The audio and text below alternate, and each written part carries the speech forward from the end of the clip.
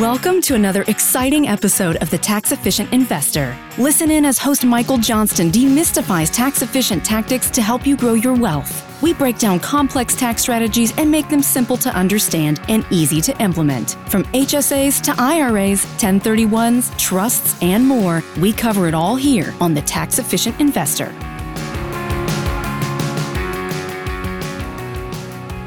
Welcome to the show. I'm Michael Johnston. Joining me today is Jacob Turner. Jacob is the co-founder at Moment Private Wealth. Jacob, thanks for joining me. Michael, I'm excited to be on. I think we have a lot of shared commonalities when it comes to taxes and overpaying taxes maybe early in our lives. So looking forward to the conversation.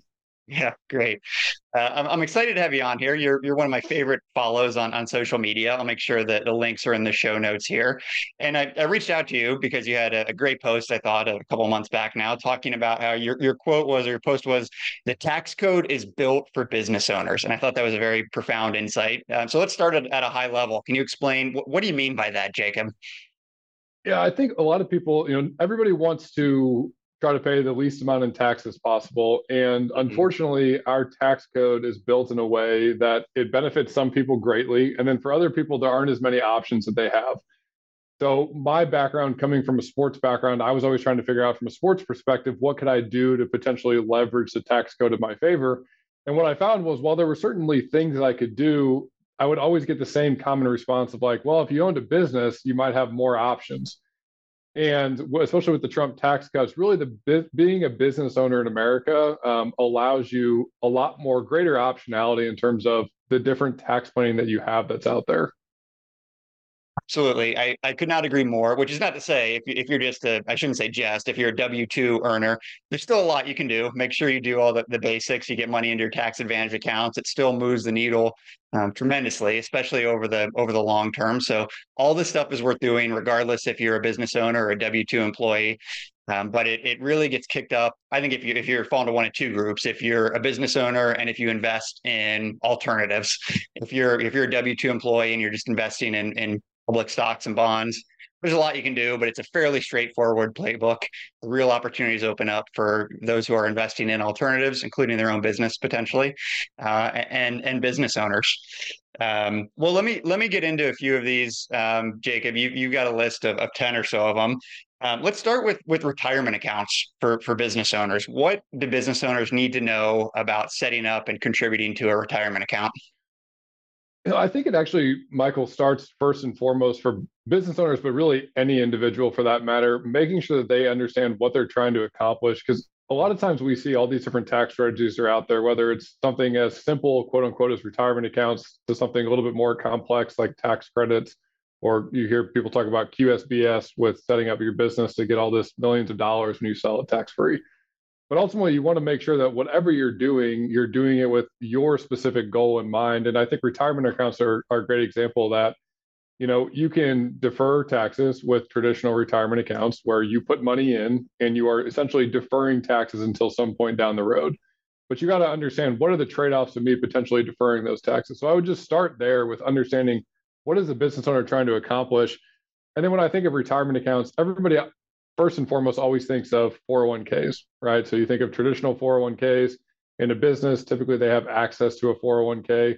I think one thing that folks miss out on a lot of times with 401ks, especially business owners, is either solo 401ks for business owners where there's some additional optionality. And then also things like mega backdoors where they can potentially take advantage of the full $66,000 as opposed to everybody thinks about the pre-tax amount of $22,500. Right. Yeah. No, great points there. And if you're an entrepreneur, you're not going to have, HR is not going to show up and knock on your door on day one and say, how much do you want to contribute to your 401k, right? It kind of falls on you as the business owner to set that up. And I think a lot of business owners don't think about that. And I'll just admit here, Jacob, like I screwed that up with the first company that I started. I didn't set up a solo 401k or a SEP IRA or a simple IRA or some of the other options. And I left money on the table, right? Because I didn't get money into that tax sheltered account. And unfortunately, it's kind of two ways to look at retirement accounts. It is renewable in the sense you can contribute. You mentioned 22,500 or 66,000. Those are amounts you can contribute each year. The flip side of that is if you miss it, you can't go back and catch up on that, right? Like I can't go back and contribute, make my 2012 contribution now to my solo 401k. So there's just kind of some urgency behind setting this up, I think, if you're a business owner. Yeah, I think the other thing too, Michael, that I personally think about a lot is what are my different tax diversification buckets in terms of my investment accounts. So you have your taxable accounts, which are things like your brokerage account or even just your cash holding account. Those are things that you have quick, easy access to. Then you have your tax deferred accounts, like we just talked about, where more traditional retirement accounts, whether that's IRAs, simple IRAs, 401ks, solo 401ks, where this money is going to be taxed at some point in the future, but you're getting a current year tax benefit. And then you have your tax-free accounts like a Roth IRA, essentially anything with a Roth designation in front of it, where you're saying, I'm not getting any tax benefit today, most likely, but I'm going to get this amazing tax benefit in the future. For me personally, as I think about that, even from being a business owner myself, I'm always looking at what is this going to potentially look like in the future and trying not to be short-sighted on the fact that, okay, I could focus on this traditional retirement account, but in the future, am I just setting myself up for this really large tax bill in the future? Right. Now, that's not always the case, but I think more often than not, especially for the folks that we work with that are high net worth to ultra high net worth, and they get to the retirement stage, and all of a sudden they've deferred all these taxes, but really what they've done is just created this massive tax liability down the road. So a little bit of a tangent there, but something that I personally think a lot about. I think it's a great point, Jacob. I think a lot of people spend a lot of time and energy thinking about how do I get as much money as possible into my tax advantage accounts, spend less time thinking about, well, how do I get as much money as I can out on the back end, right? And that's for a lot of people, it's a good problem to have, but accumulating wealth is fairly easy, and the deaccumulating can be tricky, but equally as important. I'll link in the show notes. We did a great episode with David Graham, who kind of talked on this, as well as just when you get that money in there, how are you allocating across the different buckets? Some asset classes do better than do well in certain accounts and less well in others. But that's a whole nother topic for for a much longer conversation. But I totally agree with you. Thinking about, kind of, one of my guests said, you start at the end and kind of think about pulling that money out, and you kind of view some of these things a little bit differently, maybe. No, absolutely. Yeah. So let's talk another of these strategies that you mentioned that I also think doesn't get talked about a lot is as a business owner, you've got the potential to hire your spouse and potentially your kids, potentially other family members as well. Can you explain at a high level how that could be a tax saving maneuver? Yeah, so I think you'll see a lot of things on social media about hiring your spouse and your kids. And let me first and foremost say that if you're going to hire your spouse and your kids, you need to do it the right way. Paying them a salary and not having them do anything in the business is a great way to get audited and to get in trouble with the IRS. So I'm going to preface it by saying that if you're going to do it, you need to do it the right way. But I do think there's options for especially kids once they get to close to a working age, so to speak, where they can do things in the business and they can make some sort of income from that. And it's a great way to, one, potentially save money in taxes, but two, I think even more valuable is it gives you the opportunity to talk to them about money, to talk to them about saving, to talk to them about just the basic levels of even a retirement account where you can start, having them make some money. They can potentially take the standard deduction where they're essentially making, quote unquote, no money from a tax purpose standpoint. And maybe they're taking some of that money and they're contributing it to a Roth IRA or a retirement account where you're starting to be able to teach them some of these basic fundamentals of personal finance, things that my dad owned a small business, but he never taught me a lot of these basic blocking and tackling maneuvers that, well, I think sometimes they get pushed down because there's not these massive numbers behind them. We're not talking $200,000, $300,000, $400,000, $500,000 in tax savings. Over the course of a really long period of time can have a massive impact. Totally agree. So I want to dive in and just kind of a couple of those points you made there, great points. So the tax savings today, I think it's essentially, I think of it as tax arbitrage. Say you're a business owner, you're in the highest tax bracket. Say you're in a 37% tax bracket. If you pay your kids, that reduces your income. It reduces the amount of income that's taxed at that highest rate.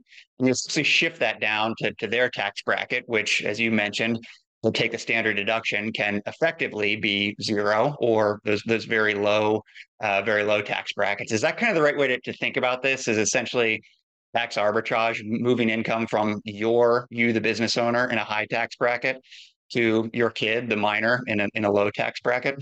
Yeah, I like that term, tax arbitrage, because you are essentially just, I don't like the term taking advantage of the tax code, but you're understanding how the tax code works and you're leveraging it for the fact that you happen to own a business and you have the optionality to do these things. Yeah. Again, I think it goes back to understanding first and foremost, like, what are you trying to accomplish? Everybody wants to save money in taxes, but the goal is to save the most amount in our lifetime tax bill, not just in one specific year.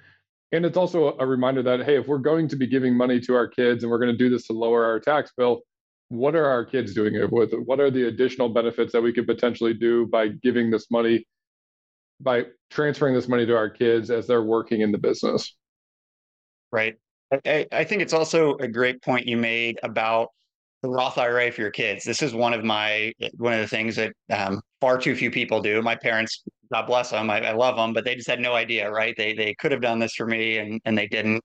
And if you can transfer, if you can get your kids some earned income, essentially, it's easy technically to set up a Roth IRA.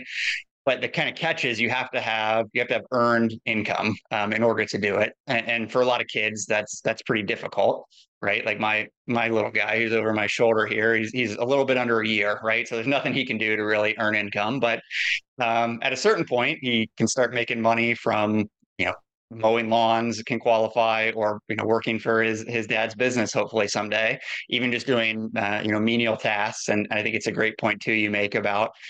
You don't want to attempt an audit, but anyways, if you can get your kids to have legitimate, fair market value, fair compensation, earned income, they become eligible to contribute to a Roth IRA. And when you start a Roth IRA very young, by the time they're 59 and a half, good things happen over the long term. I think Albert Einstein said that compounding returns are the eighth wonder of the world, and I think that's no better illustration of that than a Roth IRA that you open for a 10-year-old, probably. Yeah, I probably have more of a fascination with Roth IRAs and trying to get as much money personally in them as I possibly can. Reading stories about like Peter Thiel and how has his $1 million Roth IRA and things are certainly outlier examples, but I think there's a ton of examples that if people strategize from a really young age about how they could potentially get more money into that tax-free Roth IRA bucket, and you showed them what the benefits of that are moving forward, more people would do it. But oftentimes they don't either know what to do, they don't know how to get the money in there, or they don't realize that sometimes paying taxes on the upfront can be a good thing. Right. Absolutely. I think Peter Thiel, I think he invested $500K and got a little bit over 10% of Facebook as the first outside investor. Yeah. In a Roth IRA. And you're right, neither of us is probably going to make that savvy of investments, but we can do it on a smaller scale, maybe, right? Yeah, no, for sure. Well, even, and one thing I'll say is, like, even from a Roth IRA standpoint, you touched on this a little bit, that depending on which one of those buckets, whether it's the taxable, the tax-free, or the tax deferred, like what kind of investments do you potentially have in there? And one thing that I've done, and I encourage a lot of the clients that we work with to do, is that, hey, if we're going to take some chances on some potential big investment opportunities, the Roth IRA is a great place to do it. The growth is going to be tax-free in there, and you're not going to have to worry about how that private investment chooses to allocate towards the tax code, because you are in essentially a safe haven from whatever they do. Yep. Oh, it's a great point. It makes a big difference. You think if Peter Thiel had made these investments in a fully taxable account and put bonds in the Roth IRA, for example, it'd be a very, very different picture. He'd be facing a very different tax bill. Well, let's move on. I guess just one other point on hiring kids and spouse. Yes, do it the right way. Sometimes parents too. If parents live with you, I've talked to folks who are have supporting their parents. They're living with them, and again, do it the right way. Make sure you're paying them a fair market value for what they're doing, but can potentially include them in that bucket as well. I think, one thing that I would mention too, Michael, before we transition out of this is, if you are a business owner and you want to be doing more tactical tax planning, I think it's really important that you understand who's on your team from a CPA perspective, because one thing that I think a lot of business owners miss is they get a CPA at the beginning of their business because they knew them. It was a family friend. It was the first person they met that did taxes. And then maybe they're not the right person for the stage of business that they're at. And every single question that they ask about, whether it's hiring your kids or something else, the answer is just no. And the answer is no because the individual either doesn't have the complexity to work with them, has never done that before, and isn't confident doing that. Because ultimately, if you were to ever get audited, the CPA is the person that's standing behind that tax return. They're the person that signed their name on the tax return and said that by everything that we have put forth, we feel comfortable with this. And I think one question that you can ask your CPA is, instead of asking, can I do this? Asking, if I wanted to do this, how would I go about doing it? Where it makes them start thinking more critically around what are the strategies I could potentially do? And if I wanted to do this, how much complexity would it add in my life? Mm-hmm. I think it's a great point, and I've had I'm nodding my head here furiously because I've had this experience with CPAs where they can be very bright folks, but there's kind of some weird incentives, right? They're kind of getting a flat fee to prepare your taxes, and they don't want to necessarily take on a bunch of risk. And you mentioned it could potentially be them on the line. So I think it's a great point. I've had a lot of conversations with CPAs where they've told me I can't do something, and I found out later you can do it, or there's different levels of risk that you can take on, but there's certainly a lot of stuff that doesn't even veer into the gray area, let alone kind of crossing over that line. Yep. Let me ask you, Jacob, about QBI deductions. This is another thing that you mentioned that business owners can take advantage of. A lot of folks have no idea what this is. It's another acronym in the alphabet soup, and I think a lot of people probably miss out on taking advantage here. Yeah, I mean, so the QBI deduction is interesting. And for me specifically, when I first got into business back in 2021, was something that I researched specifically because when we first started the company, it depended a lot on how we wanted to structure the company from the start. So when we first started our business, we were structured as a partnership. We've since moved to getting taxed as an S corporation. And if you're taxed as an S corporation and you take a certain amount in salary, some of that money can have the QBI deduction. Now, this depends on what kind of business you have. If you're classified as an SSTB, which is a service-based business, essentially. So in my business as a wealth advisor, we are classified as that, which therefore limits what the QBI deduction looks like for us. But for a lot of business owners, one thing that they miss is when people think of S Corps, the first thing they think is like, let's pay myself the lowest amount in salary and let's take out the highest amount in distributions, which inherently is not typically wrong because you're saving some level of taxes by doing that. But I think what people miss is also taking into account potentially the QBI deduction. And if I raise my salary to a certain level, I could potentially take a bigger QBI deduction. I think this goes back to having qualified professionals on your team where they're running different scenarios for you to see what the biggest break is for you. Because even for me now, Michael, as I talk with a lot of entrepreneurs, they don't know what QBI is. They don't know how it works. They don't know how it's structured. And even if you talk to most CPAs, a lot of times it's like, well, the structure is an S Corp. We're going to take the lowest salary we can. And then you bring up the QBI deduction and it's kind of like, yeah, I mean, we can look at that. Mm-hmm. Yeah. It's a great point. And I'll also link to the show notes. Just did an episode with Nate Yesner. We go into more detail on the S Corp election. And just, I think technically how that works is if you take a lower salary and a higher distribution, you can essentially save on some of the self-employment taxes or the payroll taxes that would typically be paid if you're a W-2 employee, or the self-employment taxes if you're a partnership. Is that right, Jacob? Yeah, that's correct. So it's a roughly 15% that you would be saving in taxes between if you took it as a salary and you're paying those payroll taxes versus if you took it as a distribution. But one thing to think about with the QBI deduction is the QBI deduction is focused on what you're taking as a salary. So although if you're saying, we'll use an example, Michael, let's say we took a $100,000 salary and we took out $300,000 as distribution in our business. And we felt like the $100,000 salary was a reasonable wage, right? So we take out the $100,000 in salary, we do the $300,000 in distributions. We can save the 15% roughly in payroll taxes on that $300,000 in distributions. That's a win. Now, one thing we need to look at though is depending on how the business is, how much money the individual's making is going to depend on what a potential QBI deduction would look like. And that QBI deduction is going to be based on the salary number they take. So although the $100,000 salary as a starting point sounds like a good number, if that QBI deduction is going to be greater than the 15% you would have saved in payroll taxes, now all of a sudden let's say, well, we want to shift some of that 300,000 back into salary. We'll pay the payroll taxes, but because that QBI deduction is going to be greater, I'd rather do that. It's one of those things that I would encourage every single business owner to ask their CPA. And I would just ask this question: when you ran the calculation between the QBI deduction versus me taking it as a salary versus distribution and paying the payroll taxes, what did it come out to?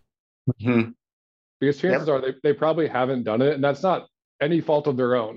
But it allows you to ask the question and allows them to say, okay, he's thinking about this. I need to do a calculation to figure out what would be the optimal structure for them. It maybe sounds a bit complicated. It's really not that difficult. We're not talking about a multivariable regression analysis here, right? There's kind of a few variables. It's actually, I think, a fairly straightforward analysis to run. Certainly should be. I think a lot of our listeners could probably do it on their own if they kind of understand the variables, but certainly should be something that your CPA could help you out with. Yeah, I would agree. And there's some amazing visuals that I've seen on social and also online that outline the QBI deduction. And to your point, Michael, this is not the most complicated formula in the world. I mean, you can follow essentially 3 paths down, depending on how much money you're making, what kind of business you are, and then ultimately what you're taking in potential salary to figure out, all right, here's what my QBI deduction would potentially look like. Yeah. Well, last point I'll make on this, Jacob, before we jump to another topic. You mentioned earlier, if you're hiring your spouse or your kids, do it the right way. I'd say that too with kind of setting your salary. I think this is something that the IRS has mentioned they're going to be keeping an eye on, making sure people don't set artificially high or low salaries for themselves, depending on what what they're trying to game and where the biggest benefit is. So I think that's you could potentially be too far to one extreme or the other, and you open yourself up to audit risk there. But there is a window there, right, that you can justify a slightly lower or a slightly higher salary within a reasonable range of what market-based compensation would be. But I'd caution people against saying my salary is $1 and my salary is millions of dollars. Potentially run into some audit risk there as well.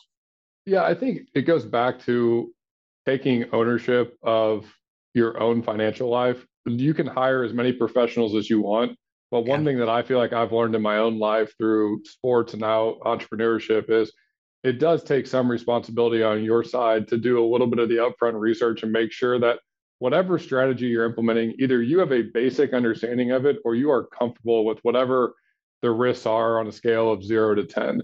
I'll use an example for myself. When we first got structured as an S Corp, the CPA came to me with just a random number and said, I think this is a reasonable salary range. And I said, well, where'd you get the number from? And he's like, well, that's kind of like what I'm seeing other wealth advisors take in salary. So I did a simple Google search and went to figure out some data based on it. And I came back with a different number. And I said, here's all the data that I have to back this up. Because essentially what you're doing with most of the things in the tax code is you are, by stacking an argument, that whatever you are saying is true. There's a lot of things in the tax code that are somewhat of a gray area. Not everybody's going to take the same salary for the same position they're in. So you have to have evidence to be able to back that up, to your point, Michael. But I think it ultimately comes down to having some level of responsibility for your own financial life and making sure that, yes, you have a qualified team of people around you, but you need to have a basic understanding of what's going on. Great advice in general there, that you need to take ownership and feel comfortable, and ultimately it's your money, right? Yep. And no one's going to care as much about it as you are. So I think that's great advice. Specifically on that topic as well as in general, Jacob. I want to ask you about one more here. R&D tax credits, and you've written, the one thing better than a tax deduction is a tax credit. So can you explain what you mean by that? And then let's talk specifically about R&D tax credits.